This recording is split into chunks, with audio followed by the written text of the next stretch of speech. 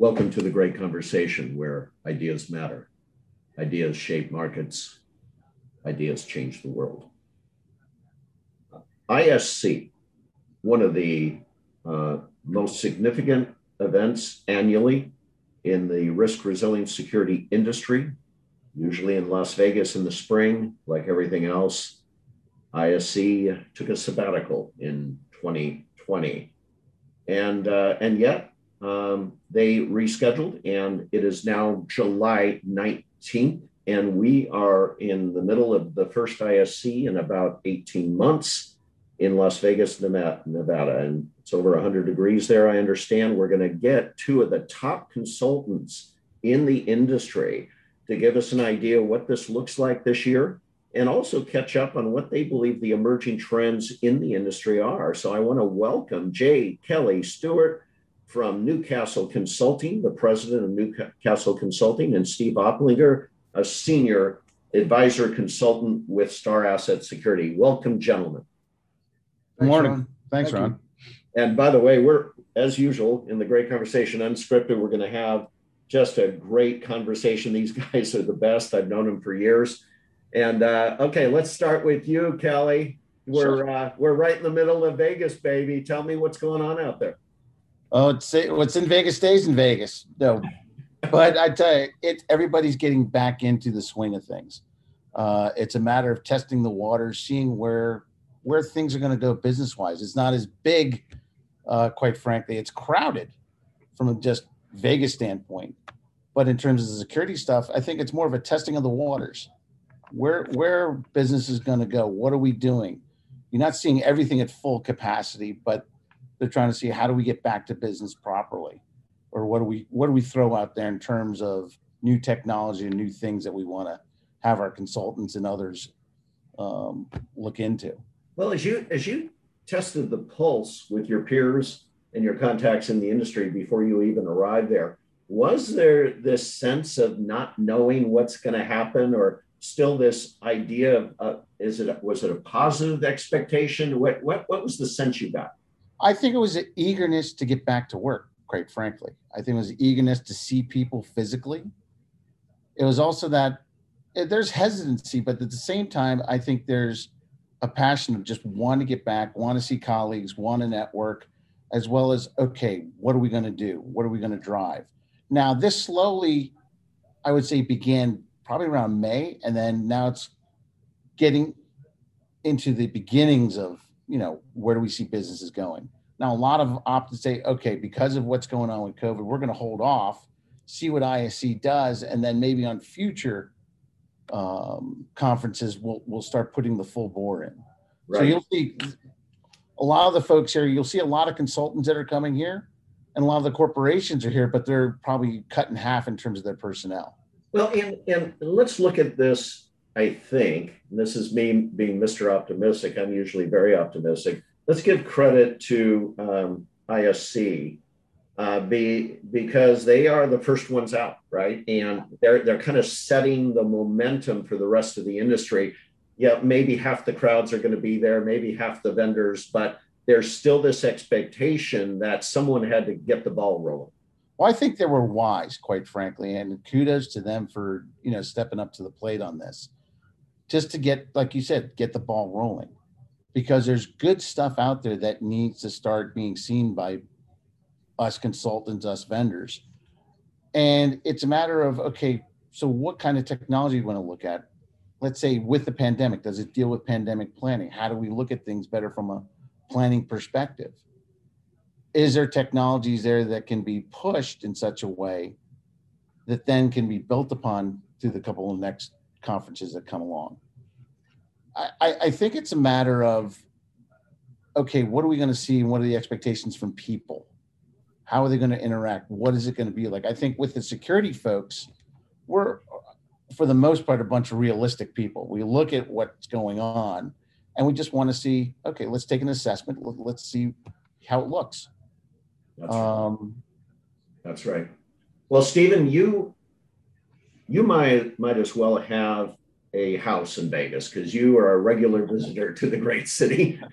And yet this is really good that you are. Give us a sense of the city right now. Is the city starting to come back? What are some of the issues that it's dealing with? Well, I will tell you this. Since the pandemic, my wife and I have been, this is our third trip to Las Vegas. We were here just in May, as a matter of fact. Las Vegas has opened up. There are no mask rules if you're vaccinated, but again, it's an honor system. So if you're not vaccinated, you're not wearing a mask, it's on you. If you are vaccinated and you're not wearing a mask, it's fine. Because they can't ask because of HIPAA regulations. They can't really ask you, which I think is ridiculous. The streets are crowded. The restaurants and establishments like that are appear to be crowded, and a lot of it has to do with the fact that there are people are hurting for employees. There are signs all over town that says now hiring, bonuses for new hires, that sort of thing. One of the things we're going to talk about in our program at ISC is the fact that don't expect that quick lunch if you're on the show floor, because the restaurants, even though they're allowed to operate at 100% capacity, they may be at 50, 60, 70% because they don't have the staff to cover it. So bring your own coffee machine. You know, I did that once. Being correct. Yep. I did that once. Won't do it again. But yeah, as a matter of fact, this morning I went down and get a cup of coffee about 7, and there were 40 people in line to get a cup of coffee. That's right. That's right. Yeah, so we've got ISC getting the ball rolling. Vegas is trying to get the ball rolling, trying to free up people by putting them on the honor system, by trying to get people to come back to work. Tough road to hoe. But let's go to the industry itself. Probably half the vendors, half the crowd, but still a positive expectation that things are becoming more innovative probably as a result of the pandemic. So the good side of this equation is it brought to life some trends we've been all tracking for a number of years. Tell me about some of the macro things you're seeing leading up to this and also at the show. Sorry. Yeah, I think that one of the things that we started seeing, especially with the new product showcase this year, and this is my layman's idea, because I'm not a very techie person, is the innovation, the creativity, because all of a sudden, instead of having the office routine where people spend a fair amount of time in an office with other folks and there's socialization going on and there's chit chat and what have you. Now these people they're working remotely and they're having to do collaboration, and the collaborations have become very focused. Right. Exactly. And so I know that in our world, Kelly and I have done some projects together, and we've had the Zoom and the Microsoft Teams meetings. They're very focused. There's not a lot of chit chat. There's not a lot of socialization going on. It's more, okay, we've got a finite amount of time to cover a lot of stuff. Let's do it. And so I think that from an innovation and creativity perspective, a lot of the companies in our industry, a lot of the manufacturers have taken advantage of that. Mm-hmm. And they've said, okay, we have a finite amount of time together. Whereas we're not all in the same office. I can speak for a couple of companies, Axis being one. Axis, when the pandemic first hit in Chelmsford, they shut down, basically. There was no one in the office. Then they started bringing back a quarter of the office 1 week at a time. And they've slowly migrated back into kind of a hybrid where you can work from home, you can work at the office, whatever your needs are. And it seems to me like some of the things that are coming out of those manufacturers, like an Axis or an Assa Abloy, are starting to. Assa Abloy has now decided to create its own turnstile division to start working in that market. That came from collaboration during a pandemic. That may or may not have ever happened. And if it would have, it may have been years down the road. But because of the pandemic, because people were talking to people they wouldn't normally talk to in situations they wouldn't normally have, ideas are springing up. Right. You know, good, bad, or indifferent, mostly good, but things are starting to congeal a little bit and coagulate, and things are starting to, like we talked earlier about, things that we would not have imagined 10 years ago are now starting to become a reality. I think the pandemic, surprisingly enough, escalated some of that. Right. We're starting to see interesting new technology. Our good friends in the guard industry have always had feet in the ground, the extraction industry, feet on the ground, intel on the ground. But now we're starting to see technology platforms that can not only integrate the feet on the ground, but also retrieve public and private information to start predicting risk, proactively predict risk, not for it to happen. It's actually all about that real-time situational awareness that they're trying to get towards. And I think, who's brilliant at it, quite frankly, was the airlines as well as the accounting firms. They hit this trend a couple years back when I used to work for Deloitte. And we were doing a lot of things called hoteling. But then we were also looking at technologies coming from vendors as, okay, how do we combine all this stuff? How do we make it work? Now, as Steve alluded to, it's there. And because of the pandemic, they've really gotten better and more focused at concentrating on how does that edge technology work so we can actually have a real live assessment or understand what's going on without any kind of latency. And again, like we talked about earlier, companies are now starting to monitor data. Yep. They're starting to see, is your data safe? Not just from a cybersecurity technology perspective, but, how is your data coming in? How is your data going out? Where are the packets? Are they safe? Are they clean? Are you getting overloaded? Do you have downtimes? Companies are starting to monitor this now to go back to their clientele and say, listen, we can give you a better solution to your data. We're not just in our industry, we're not just monitoring cameras and alarms anymore. We're monitoring the things that are monitoring those. And that's a great statement. Say that again, Stephen. Hope everyone picks that up. We are monitoring the devices or the entities that are monitoring the devices that we use. Right. So we're monitoring our own monitoring now. Yeah. And how fascinating. Kelly and I go back a long ways, and he remembers me saying to the industry as kind of a newbie to the physical security industry 20 years ago, you're in the information management business, and holy cow, we're here. And Stephen, I actually did a podcast a while back, and this CSO with a major hospital, this is new too, does surveys. He does surveys of his stakeholders to see how security is actually being received by his stakeholders, right? And what's interesting is those ratings were low, and he pinpointed the fact that 75% of workplace violence takes place in a hospital. And he goes, they just didn't feel safe and secure. They always said, you come too late. And you know what he fixed it with, Stephen? He fixed it with a sound analytic that actually monitors the escalation of a conversation. Can you even figure that one out? Yeah. And now, Kelly, to your point, now his people are arriving before the incident happens. Yeah, I forget what that Tom Cruise movie was. Right. And we're there. We're there with the edge technology. We're there with the situational awareness. Right. The aspects of everything as a service, security as a service, or operations as a service is coming to fruition. And do you if that's really true, our purchasing of said service, and I'm really interested in how you guys, because you guys specify in many regards. You guys come together and really understand the needs of the organization, try to translate that into a technology strategy.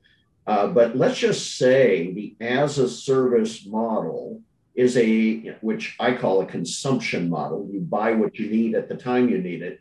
I don't see the purchasing and financing vehicles keeping pace with that. Do you?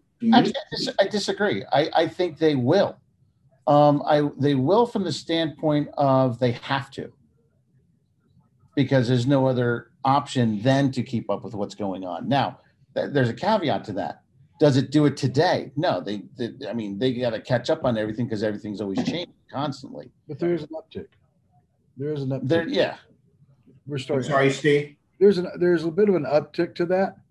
I deal a lot with the government, and we're starting to see in the government space where the government is finally realizing that they're this huge slogging industry, that they need to start keeping up with the times and getting ahead of the times, because their technology has been woefully slow and behind. Yeah. And so now they're starting to get, I can't say cutting edge, but they're starting to at least look over the edge a little bit and see some of the projects that I've been involved with in the last few years with the government. We've done one recently. Yeah, they're starting to blend their technologies. They're starting to use security as a service. You know, they're starting to understand that, you know, it's not just about, you know, a card reader on a door and a camera on a door anymore. Right. It's about the technology that's available, because a lot of folks in that space really weren't aware of what the technology we have in our industry now is capable of doing. You know, they were still relying on the nuts and bolts, if you will. Right. You know, Well, card reader door. So if we have devices that are monitoring the devices that we used to buy on-prem, and we also know that because they're information devices on the network, they're prone to cyber attacks. And third, we have a consumption model appearing. I'm kind of curious, not sure. Have you folks created an evaluation method to determine if a vendor is ready to give your clients that kind of model? Is there a readiness evaluation criteria you've developed? So interesting you say that. I mean, I don't think it's changed that drastically. I still think it's, so I'm a risk assessor, and you have to assess the risk, and you have to look at it. Okay, are they ready to give us the technology? And given the functional requirements of what the client wants, can they actually do the job? And the biggest thing right now is the supply chain. So can the supply chain handle what we're going to do? And is the technology proper for where it's going to fit? Now, certain manufacturers and integrators will be able to handle that. Others will not. So to your question, it's a matter of, it's a case-by-case basis. I mean, Steve and I are working on a project together right now for a quasi-federal agency. And it's amazing to see a time warp, so to speak. You're going from 1980s technology, and now you're going all the way up front, but you're also using technology, kind of monitoring the monitoring of looking at things in a completely dynamic way to hopefully improve and make more efficient, but then going back to the manufacturer and say, this is what we need to get it. Can you do it or not? Right. And again, to go back to a conversation we had, you know, just a few minutes ago,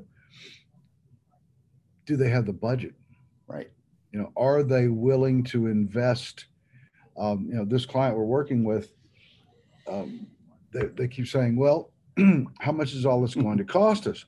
And we give them a you know, ballpark, for lack of better words, because we don't know exactly yet what we're going to get to. But, you know, here's something for you to consider so you can start looking for money.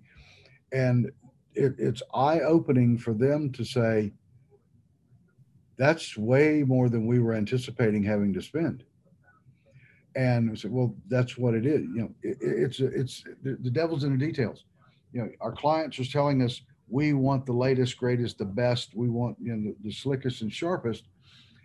That costs money. And we're back to the financial model though, because are you buying things or are you buying a outcome from a service? Exactly. Well, exactly. And it should be the latter, outcome from a service. It should never just be widgets. Right. Right. It's always amazing to me just to watch how the thinking goes into it, because you can do the financial model any which way you can, and then you can grade it in such a way where it makes sense from a business perspective. But then you get into, okay, is the technology going to change over that landscape when I decide what I want to do? And if it does, do I change it out, or do I stay with what I have because it works? Right. And can I modify? Can I modify what I'm putting in? What we're going to decide on. Can it modify to keep up with the times? Or to Right. keep up with new technology. One of the things that I've seen in my career is when from cradle to grave, a project can be 6, 8, 10 years. From the time it's on a paper napkin in an airport somewhere to we're moving into a building. Well, from our perspective, our technology turns over so quickly and changes so quickly that what may have been a great idea on paper is not the best idea now. Right. There may be a better, faster way or a cleaner way or a more efficient way to do something that wasn't even on the table when this project was coming about. And it's become incumbent upon us to go back to our clients, go back to the architects and engineers Mhm. and say, are you aware of this technology? This might be a better way to look at things. We don't get a lot of pushback, but you do get some because uh, it's more of the ownership thing. I designed that. That's the way it's going to be. Yeah. Yeah, okay, put your ego off to the side and let's look at the reality of it. Right, right. Well, this what's fascinating to me is we get to live with the shift we predicted 20 years ago. We get to live through it now. And as you look forward going into 2022, what do you expect to see? Give us some glimpse of what do you expect to see over the next 12 months. You guys are pretty close to the manufacturers. What do you expect to see over the next 12 months? I think one big one is scalability.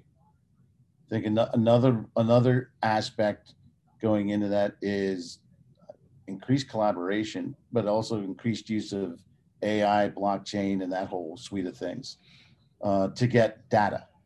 Now, how we manage the data, I think, will become a little bit more, say, focused, but more efficient.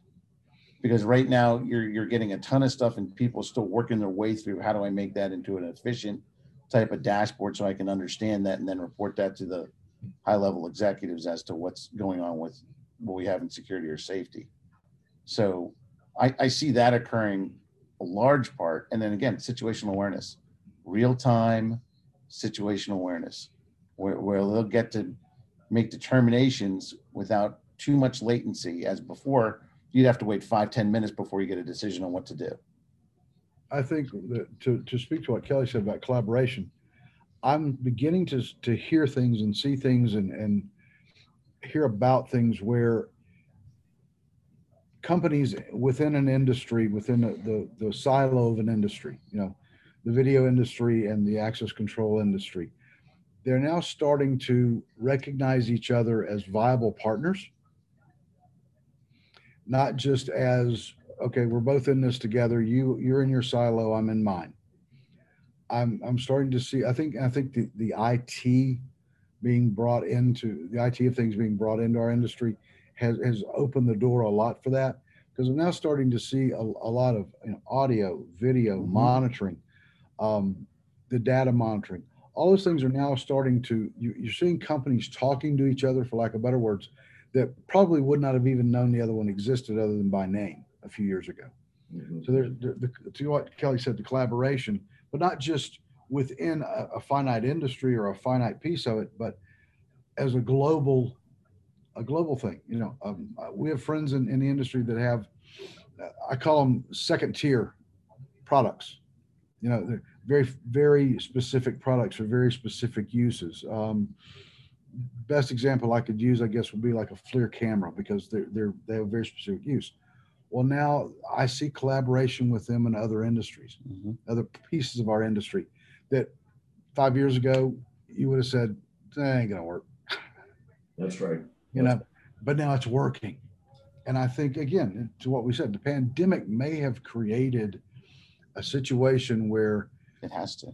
Well, people were forced to dedicate the time and energy to getting down to business and to thinking about things, rather than to getting up in the morning, driving an hour or whatever on a commute to an office where they sit for 8 hours and slog through their mundane stuff and then just come back home and go on with their lives.